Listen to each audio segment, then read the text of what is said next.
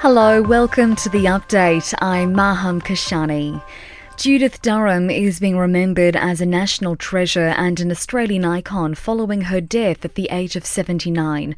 As the lead singer of The Seekers, she enjoyed global success with songs like Georgie Girl, The Carnival Is Over and I'm Australian. She passed away in Melbourne on Friday night after complications from chronic lung disease.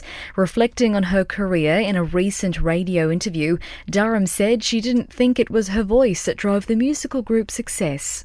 The unique thing was that it was three male voices and the female voice, which of course groups like the Weavers and even Peter, Paul and Mary, again, two males with a girl, there is a special quality that comes with the mix of female and male.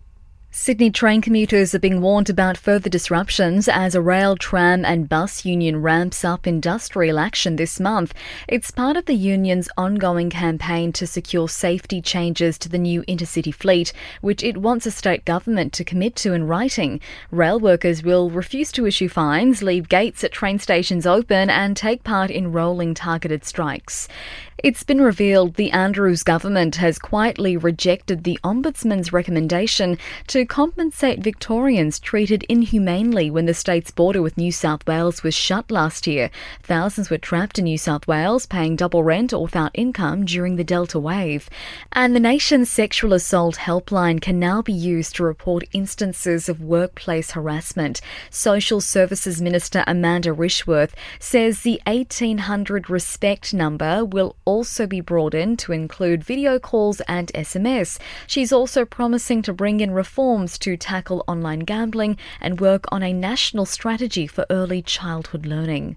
In entertainment news, Kim Kardashian reportedly ended her 9-month relationship with Pete Davidson due to his immaturity and young age. Long distance and demanding schedules also being cited as reasons for the split. Davidson is in Australia working on the film Wizards.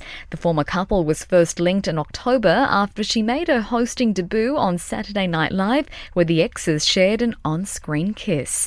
In sport, Australia has claimed more gold at the Commonwealth Games in a spectacular day for our track and field athletes. Curtis Marshall has won gold in the men's pole vault, while Oliver Hall won gold in the men's 1500 metres.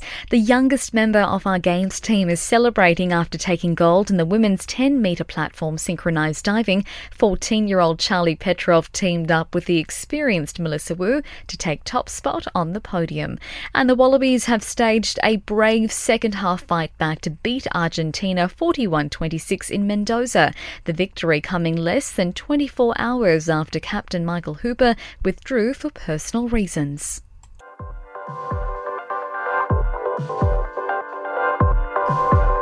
And that's the latest from the Nova Podcast News team, but we'll have another update tomorrow.